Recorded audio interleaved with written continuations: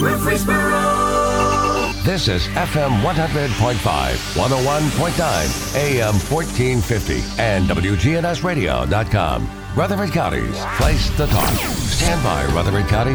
The WGNS Action Line continues. A search for truth. I know you're out there somewhere. Right now that time, 8:15, you're tuned to WGNS on this Monday morning, today the 4th of October. And our guest today, Dr. Dan Rudd, who is in studio, and we'll be talking about a number of issues, including COVID-19. And if you have any questions, you can call or text us those questions, either one, 615-893-1450. Well, Dr. Rudd, how are you this morning? Doing well, Scott. How are you doing? I am good. So what is the latest that you're hearing in the medical community about COVID-19? Well, COVID-19 never sleeps, and there's always news. So, one of the things that I think is important to realize is that kind of do an update on where we are with the disease. And, we're in what is called now our fourth wave. We've got in the U.S. about a little over 700,000 deaths that have been attributed to it. In Tennessee, about 15,000. There's a lot of controversy about exactly the way that deaths are counted. And I think that, probably it's going to be a little lower than that, but it's still serious. We're seeing the Delta variant become the primary variant that we're seeing in the U.S. now. And it's something that's more contagious. It's less virulent. We see less disease, serious disease, with the Delta variant than we did with the what's called ancestral variant, which was the first one. So when you say seeing less disease with the Delta variant, what do you mean by that? I mean, are we looking at those who have other issues who we heard about in the past, like diabetes or whatever it may be, underlying health conditions, who died because of COVID? Are we not seeing that as much with the Delta variant or more? We're seeing more people catch the disease, but less people hospitalized and dying. It's something that is expected as a virus evolves, and you have these variants that are trying to stay pertinent, stay active. A lot of their primary disease function diminishes with time.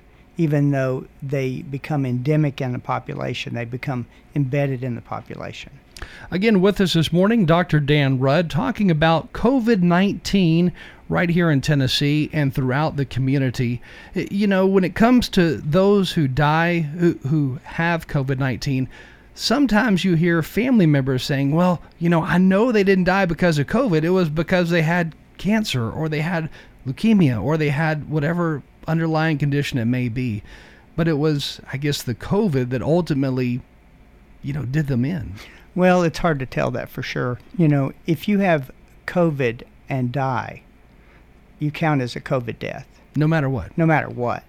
And so, if you have COVID and get shot, it's a COVID death. Really? And in fact, it was exposed this last week in Colorado that if someone dies from a homicide or a motor vehicle accident, they automatically are counted as a COVID death.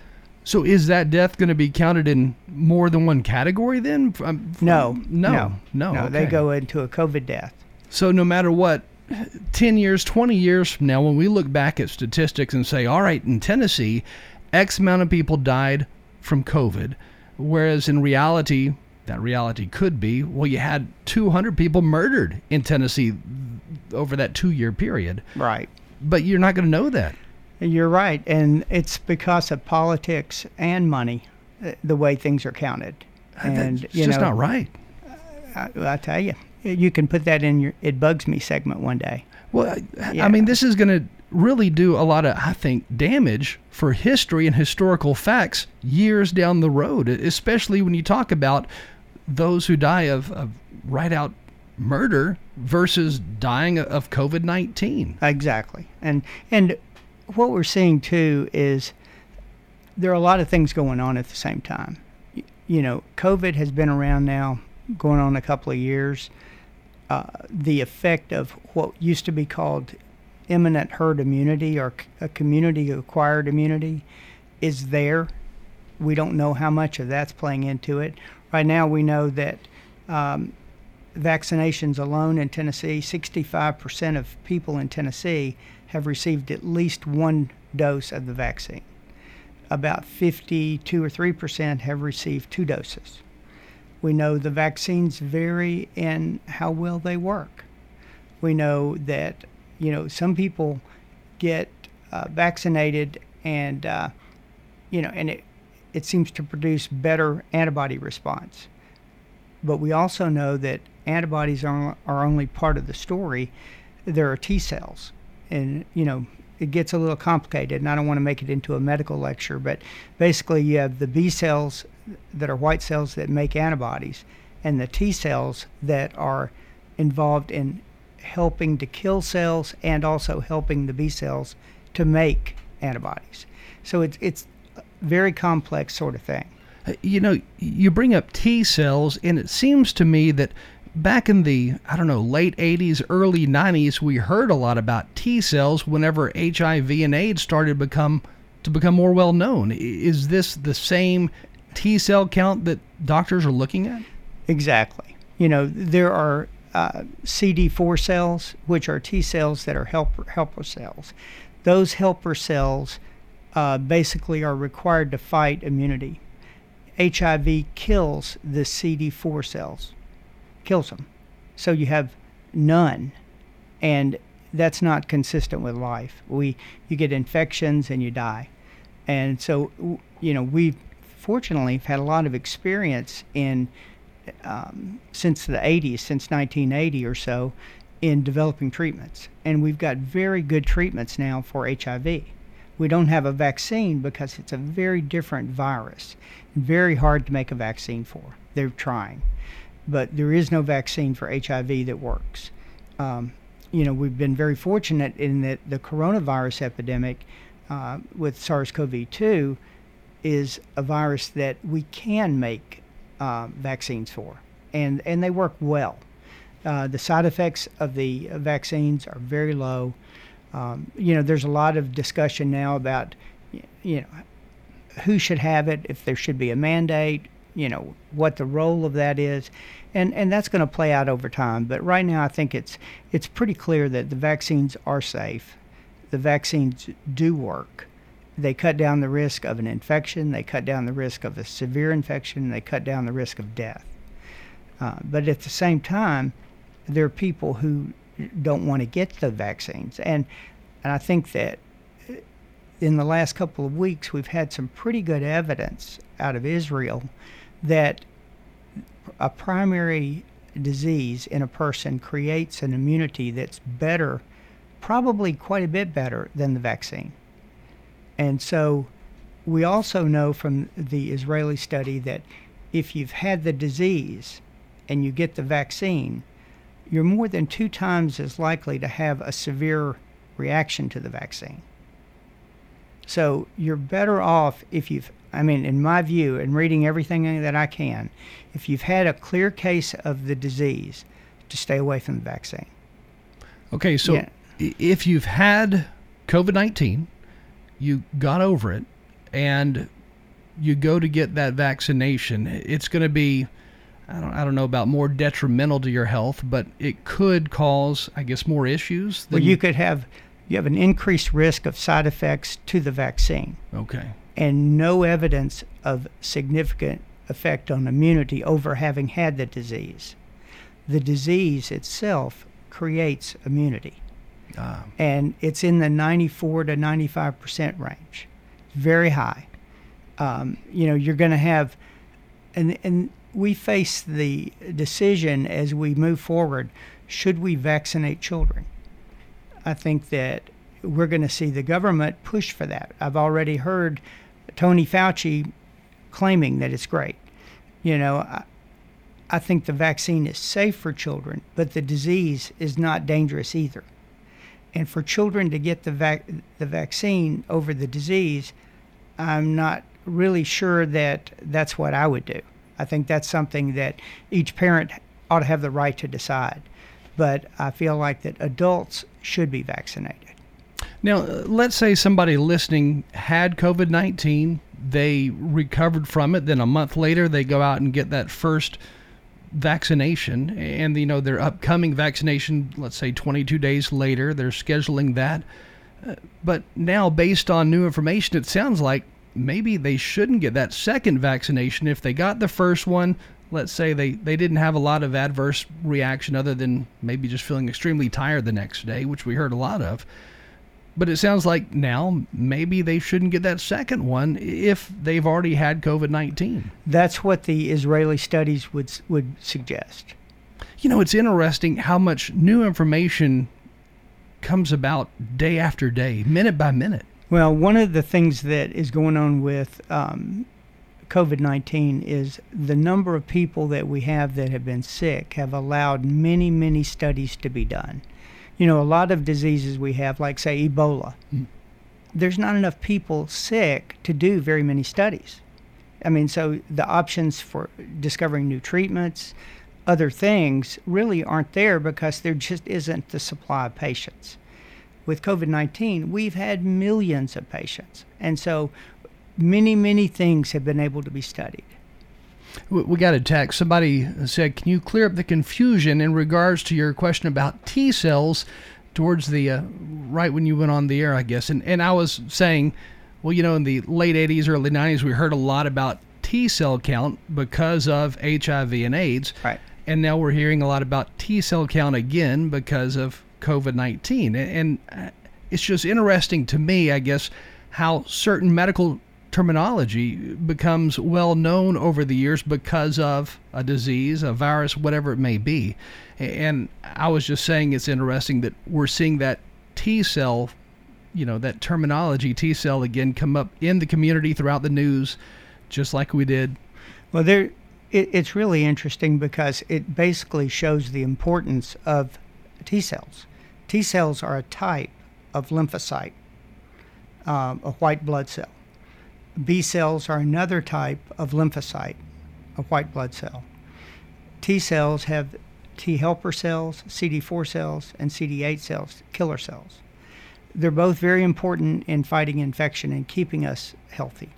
And so the HIV virus is very different from the SARS-CoV-2 virus. The HIV virus infects and kills the CD4 cells, the helper cells, T cells. And so if somebody has an infection of some sort, their white blood cell count is going to be elevated. It's going to be higher than normal, right? No, not necessarily. It's something that what happens to the absolute number of white cells is variable. A lot of times with bacterial infections, especially with a bacteria, in the way it works in the immune system, will cause a surge in white cells, and they'll go up. But many times people have impaired systems, or even viruses are known to depress white cell counts. It's not the number of white cells, it's the ones and what they're doing that's important. Now, if you live in a household with kids, which would be, 50% or more of the population in Rutherford County, I'm sure, and you have had COVID, you've gotten over COVID, and it's been a month or so, the next thing you know, one of your children gets COVID. Are you pretty safe in not getting COVID if you've already had it at that point? No, you can definitely catch it again. Okay, there's no doubt about it. You can catch it. But if you catch it again, you're less likely to have as much trouble with it. Because you've had it before. You're right. And you've got an immune system that's geared up. You've got your T cells there to help the B cells to pump the antibodies out. It's going to clear. And so you're really fairly safe. As you get into the higher risk groups, the people with diabetes, obesity, other chronic immune disorders, cancers, people in that condition are at higher risk. And how your immune system functions is different. And it makes it, in catching SARS-CoV-2 and getting COVID disease, the first part is the viral illness. That's that's when you get sick with the fever and the headache and you lose your taste and smell and all of that. Then a few days later starts the immune illness. It's almost the second disease. And that's the one not everyone gets. A lot of people stay in the viral part, never go on to the immune part. The immune part is the dangerous part. It's been the one that leads to really serious problems, hospitalization, and death. So the aftermath, once you, I guess, your body clears itself of COVID-19, you start to feel better. Are most people able to look back and say, well, I was a lot sicker than my friends were when I got COVID-19, so I probably had, this in-depth of the coronavirus compared to somebody else who didn't have it? Well, you can't really gauge it that way because it's like with flu, with influenza in the past. You can have a very mild case, you can have a very severe case. Chances of dying from flu as a young person are very small.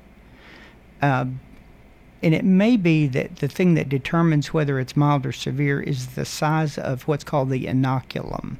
How much virus you get when you get infected. Do you get a bucketful, a cupful, a spoonful? The relative amount may be the deciding factor in the intensity of the viral part of the illness. So going back to this study out of Israel, and by the way, medicine in Israel, they're pretty high tech, aren't they? Very high tech, yeah. So studies from there are probably pretty good, pretty accurate. Well, they're very good. I think that it's hard to generalize everything to everyone, but I think as a guideline, it's a good indicator. So this new study coming out of Israel basically shows that if you've had COVID-19, there's probably not a need for you to go out there and get vaccinated because your body has built up what it takes to fight it off better than somebody who hasn't had it before. But the question is, 2 years down the road, 3 years down the road, at what point should you say, well, maybe I should get vaccinated now that I've been 3 years without it? Well, that's a hard question. I think we have to kind of see what unravels in the next 3 to 5 years. The virus is going to become endemic. It's going to become in the population. We're going to be facing it for probably several years, maybe a long, long time. The vaccine companies, when they go to work every day, they make vaccines. And they're going to sell them. And they're going to be vaccines available in the future. And they'll come out.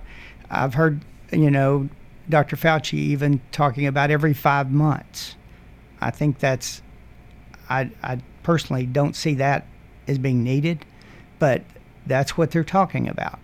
And, one of the problems with natural immunity versus the vaccine immunity, if you've had the vaccine, you can prove you've had the vaccine. If you have COVID, it's hard to prove you've had COVID because your antibody levels might be pretty low and you may have a stronger T-cell response, and we don't have a great way to measure that.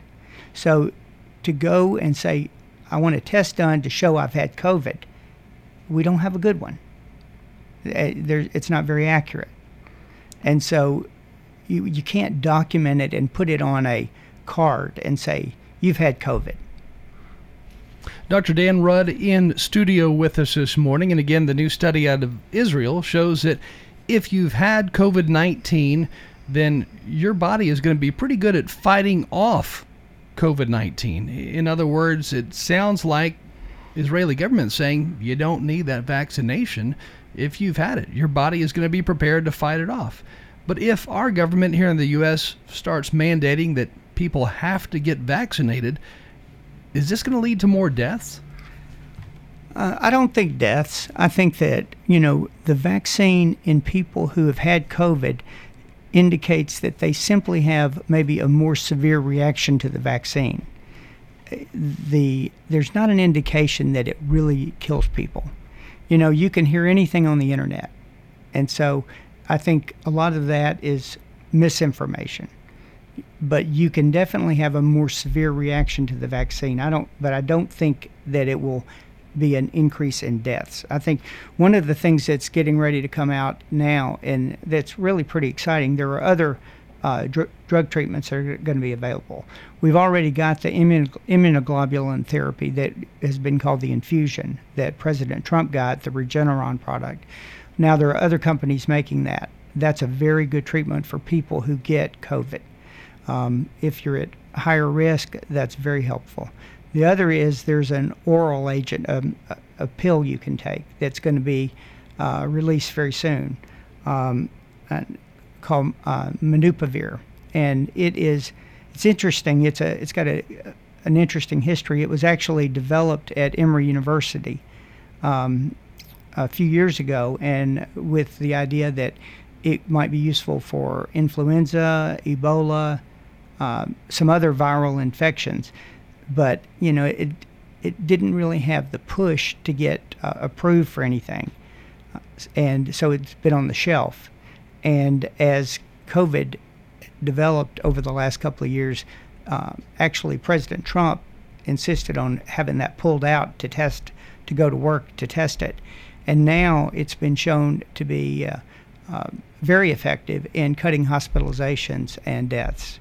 And so how we'll be using that, I don't know, but it's going to be released by Merck in the next, I guess, the next 2 or 3 months. But it's coming very soon, and I think that's exciting. And there's several other antivirals that we'll see on the market soon. Again, Dr. Dan Rudd in studio with us this morning, and if you have a question, you can call or text it to us, either one, 615-893-1450. Let's go ahead and get this phone call real quick, then we'll get a text after that. Good morning, you're on the air with Dr. Rudd.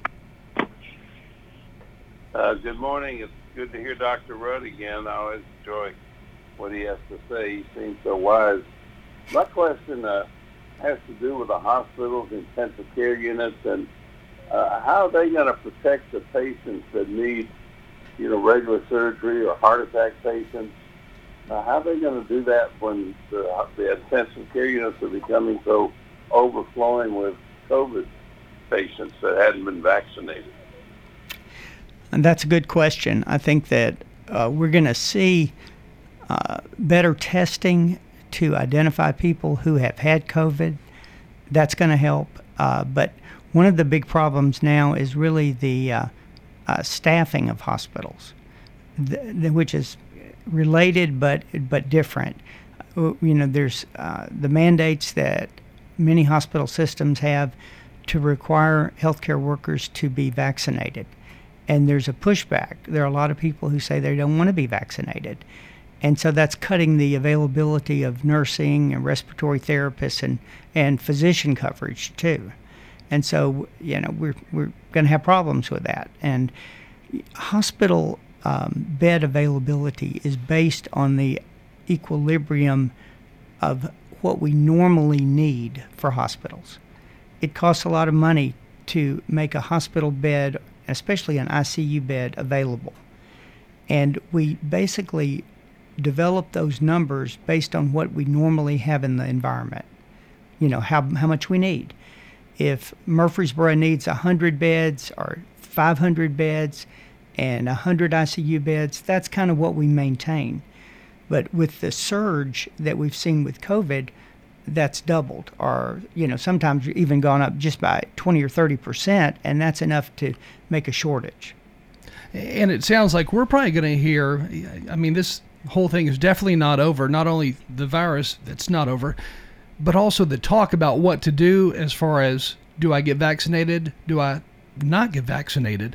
Does the government press forward with mandating that folks get vaccinated? There is so much that has yet to come that is going to be right around the corner, no doubt. So I guess it leaves us to wonder, well, do I need to do more research myself for my personal own well-being? Do I need to read into this study from Israel about not getting vaccinated if you've already had COVID-19? This puts really studying and thinking about your next step on what to do about your own health. It puts it right there in front of you to really mandate that you do that. I think it's important to make sure people have the right to make that decision.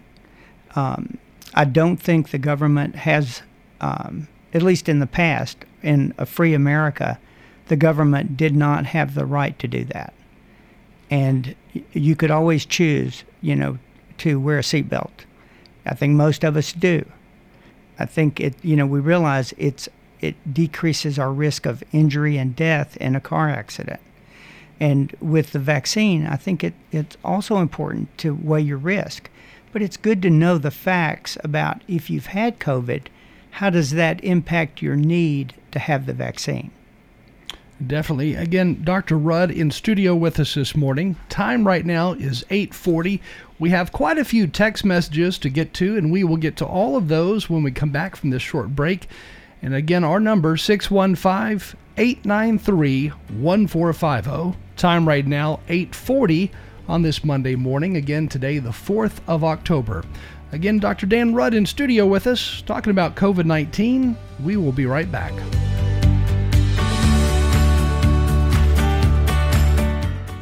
Hi, this is Amanda from Animal City. Don't let dangerous pests see your pet as a target. Stop into Animal City and get some flea and tick prevention. Animal City is at 919 Northwest Broad Street in Murfreesboro. We have a wide variety of products for small pets and their people, and the critters themselves to add to your family. Come see us at Animal City and check out our small animal department. We have lots of small furry critters. Animal City is at 919 Northwest Broad Street in Murfreesboro. Hi, this is Peter Demas with Demas's Family Restaurants. Do you know somebody who's moved far away and is missing eating at Demas's? Well, Demas's Family Restaurants now offers many of our sauces and some of our food, such as pot roast and soup, to be shipped all across the nation. It's very simple. You just go to DemasFamilyKitchen.com and you can send in an order to anybody as a gift all across this nation. You can send in an order to anybody. Go to DemasFamilyKitchen.com. Hi, this is Becky Bookner, and I'm just so proud to talk about the veterans in our community and what an incredible gift they've given all of us. And that's our freedom and the right to live in this country, and we're so grateful to them for the sacrifices they've made. Precision Air knows you want the air inside your home as safe and clean as possible. Clean the air in your home with an affordable UV system, reducing microorganisms including bacteria, viruses, and allergens. Call Precision Air, 615-930-0088. That's 615-930-0088. We're talking with Glenn King, a World War II veteran. I dropped out of high school and joined the Marines. WGNS proudly salutes and remembers our U.S. veterans who have served our country. When I came back to the States, I was stationed in the Marine Barracks in Washington, D.C. We were assigned to the White House, and we did a lot of traveling with President Truman. Did you have interactions with President Truman back then? Yes. When President Roosevelt was president, he found out that there was a CCC camp 80 miles west of Washington. You said the CCC. What is that? Civilian Conservation Corps. And it was on top of a mountain in Thurmont, Maryland. He commandeered the CCC camp for his rest camp, and Roosevelt named it Shangri-La. President Truman had the presidential party up there. We all would eat 3 meals a day in the CCC mess hall. In the mess hall down the middle was a great big curtain. President's party was on one side and the Marine detachment was on the other side. And every once in a while, President Truman would come and swing that curtain back, sit down and talk to us. And what he would say is, "Son, what state are you from?" When they mentioned the state, "Oh, I know your senator real well, real well." When President Truman took the reins, he renamed what Roosevelt called Camp Shangri-La. The new name was Camp David. This has been a salute to veterans. Restoration One of Middle Tennessee. A team of experts and immediate responders who help homeowners after disaster strikes. Fire, water, or storm damage, we can help you get your life back to normal quickly. RestorationOneMiddleTennessee.com. Locally and veteran owned. Folks, I hope you listen in every Sunday night at 8 o'clock to the Edwin Lee Raymer Show. We'll talk about some local politics, national politics, all types of topics, all types of guests. That's 8 o'clock Sunday night, Edwin Lee Raymer Show. Talk to you then. Old friends, new name, better together, as First National Bank of Murfreesboro transforms into Capstar Bank. Our focus is on you. We're entering a new generation of banking in Rutherford County, but will always remain a community bank with local people you trust and uniquely exceptional service you deserve. We're at 2230 Mercury Boulevard. Capstar.com. Member FDIC, Equal Housing Lender.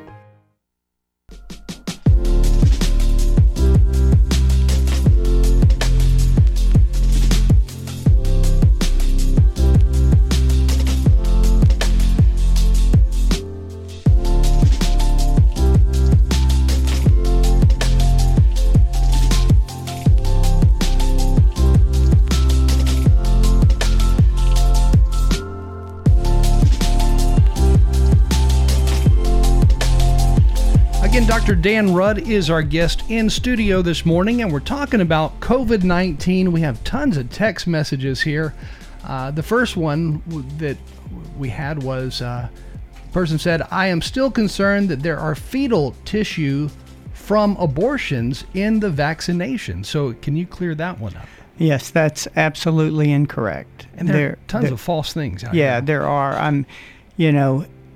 There are no fetal products in the vaccine. And another question, it says, thank you, Dr. Rudd, for your service in our community. Is there a conflict between the third COVID shot and the regular flu shot, and a timeline that we should be wary of? That's a good question, but it's been shown in at least a couple of studies that I've read that there's absolutely no conflict. You can receive the third shot and the flu shot at the same visit. Now, what about the first COVID vaccination and the flu shot? Because I know some doctors' offices are saying, well, let me go ahead and give you your flu shot while you're here getting your COVID vaccination. Well, initially, we didn't have any experience with it. And so there was a question of whether or not there might be some potentiation of a reaction. The evidence is there is not. And in fact, they're developing the COVID shot with the flu shot to give maybe next year. So there is no reason you can't take them both at the same time. Again, Dr. Dan Rudd in studio with us this morning. We're talking about COVID-19. Another question is, why are the drugs like, and you're going to have to help me out with these names, hydroxychloroquine? Hydroxychloroquine. And then the other one is the the ivermectin. Ivermectin. Okay. Why, it says, are these available to the general public, and are any of these available in the Murfreesboro area? And I guess my first question is, what are these drugs? Well, there are two drugs that have been available for decades. Hydroxychloroquine has been used millions of times. It's used primarily for immune system disorders like lupus, rheumatoid arthritis, and similar illnesses. It is a very safe drug. The safety profile on it's very good. It's listed by the WHO as one of the, I think it's listed as a complementary medicine, not as a most essential medicine, but it's well reviewed. It was initially popularized by President Trump when he thought that it was going to be more efficacious than it's turned out to be. There's been some debate about, is it good prophylactically? Is it good for treatment? We have better choices.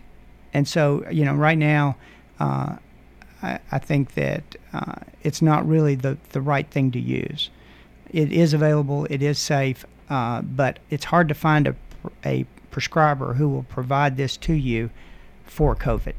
Ivermectin is another drug that has been available for a long time. It's used typically for mites and scabies. It's used also in animals for other things. It has an effect that seems to be an antiviral effect, and it's called a zinc ionophore, which basically helps the cell membrane open up and allow zinc in to the cell, and zinc is toxic to SARS-CoV-2 and many viruses. Zinc is a very potent antiviral, and to have an adequate zinc level is a very good thing. So, the ivermectin does have value. It probably helps to decrease the risk of getting the disease, It may help to decrease the severity of it. But again, we have a lot of other options. And, if people will maximize the use of the vaccine, the vaccine is a great vaccine. It's very helpful.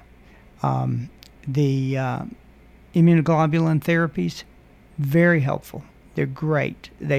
If you get COVID, even if you've been vaccinated or not, and you get COVID and you're in a high-risk group, the immunoglobulin therapy is there and should be utilized a lot more than it is. It's available, and it decreases your risk substantially of ending up in the hospital. These new oral agents are going to be very effective. How we'll be able to use them, I don't know yet, because we haven't seen what the FDA is going to approve yet. But hydroxychloroquine and ivermectin are safe, but they're just not the best things available.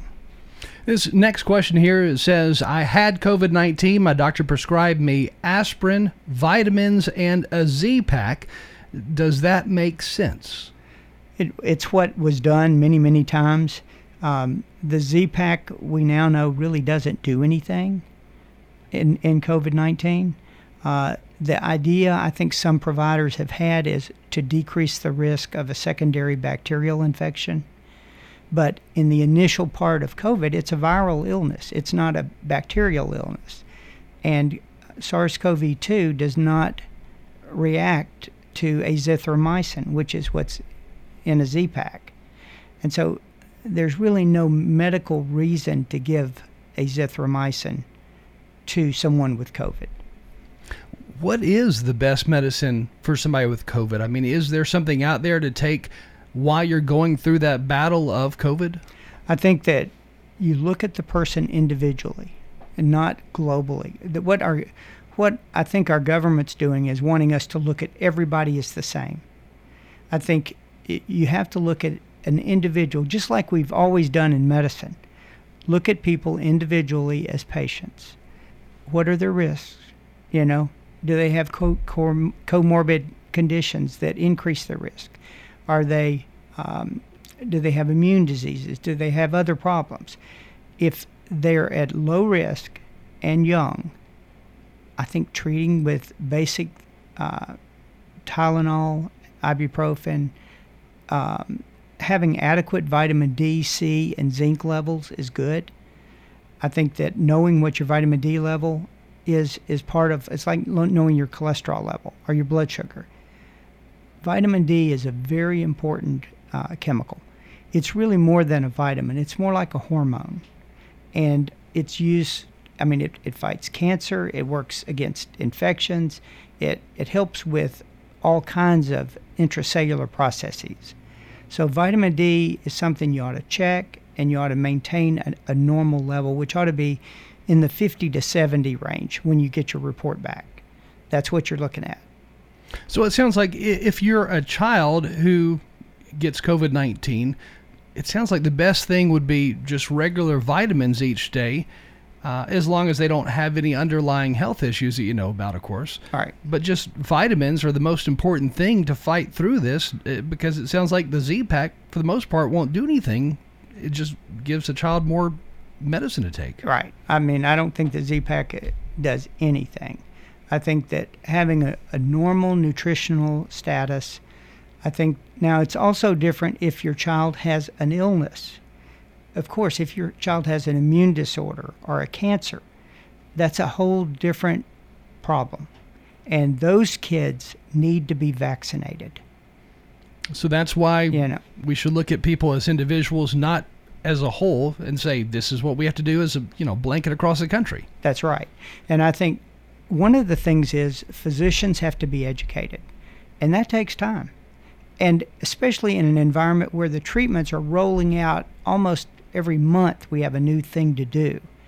It's hard for many busy providers to keep up to date. And one of the things that I believe is underutilized is the infusion of immunoglobulins, the antibodies that we can give. It's like a passive vaccination.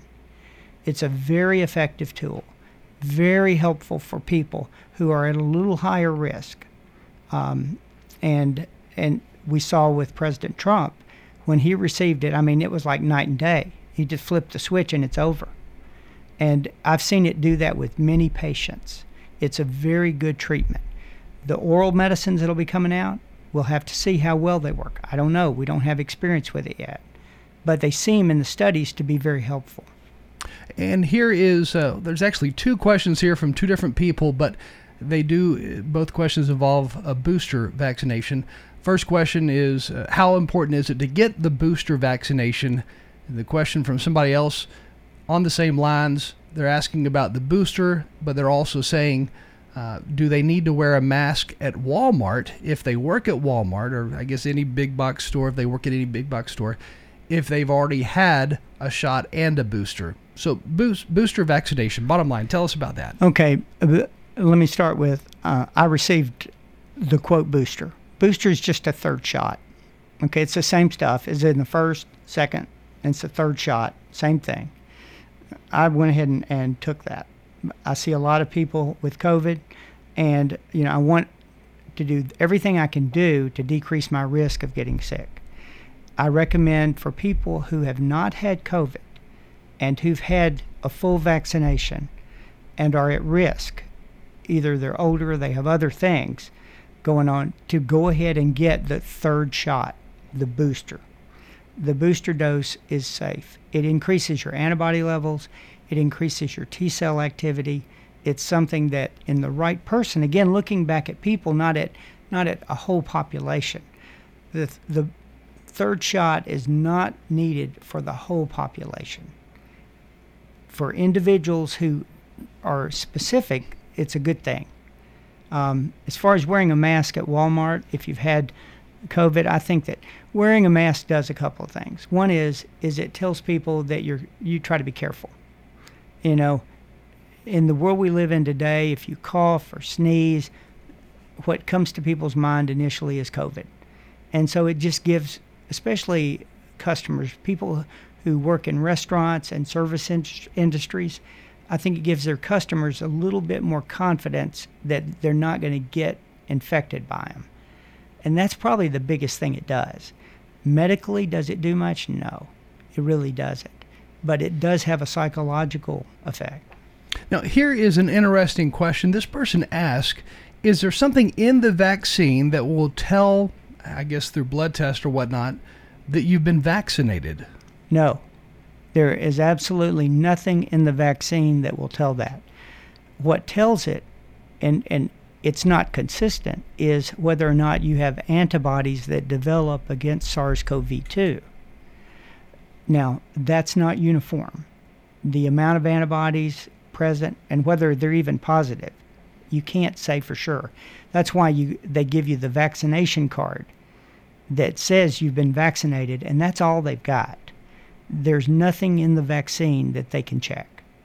And these vaccination cards, they're not high tech. I mean, no. Seriously, anybody could make a fake one. So they're available online. You can download them.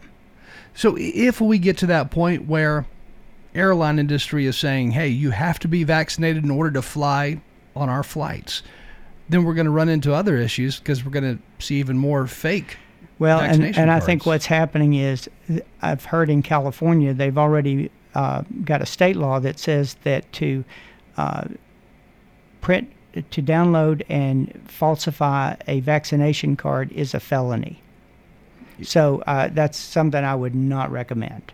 I mean, that would be falsifying a government document no matter what. I mean, that's not a good thing. Right. So I guess, with only a minute and a half left in the show, we're just going to have to wait and see what the government's next step is as far as mandating vaccinations, because it seems like that's the direction we're hearing. Well, we've got the people elected that we elected, and we've got the problems that we've got. And so hopefully we can correct that. And again, talking about COVID-19, the latest study, which was out of Israel, showing that if you've had COVID-19 already, your body's going to be basically built for fighting it off, at least in the near future. For a normal person, a person with a competent immune system. Yes. So people need to do their own research before just going out and getting vaccinated, and that's true with any vaccination. Right. In the past, though, I think with a lot of the childhood vaccinations, we know after millions of doses, they're very safe. Kids have been getting MMRs and tetanus shots. How many people? I mean, I have people call me all the time who get a cut and want a tetanus shot. Yeah. So. Again, Dr. Dan Rudd with us this morning talking about COVID-19, and that is going to do it for this morning's show. We'll post this podcast version of it online at WGNSradio.com. Thanks for joining us. Thanks, Scott. It's been great. I hope that it's been helpful. Definitely so. Again, time right now, 9 o'clock. This is WGNS Murfreesboro.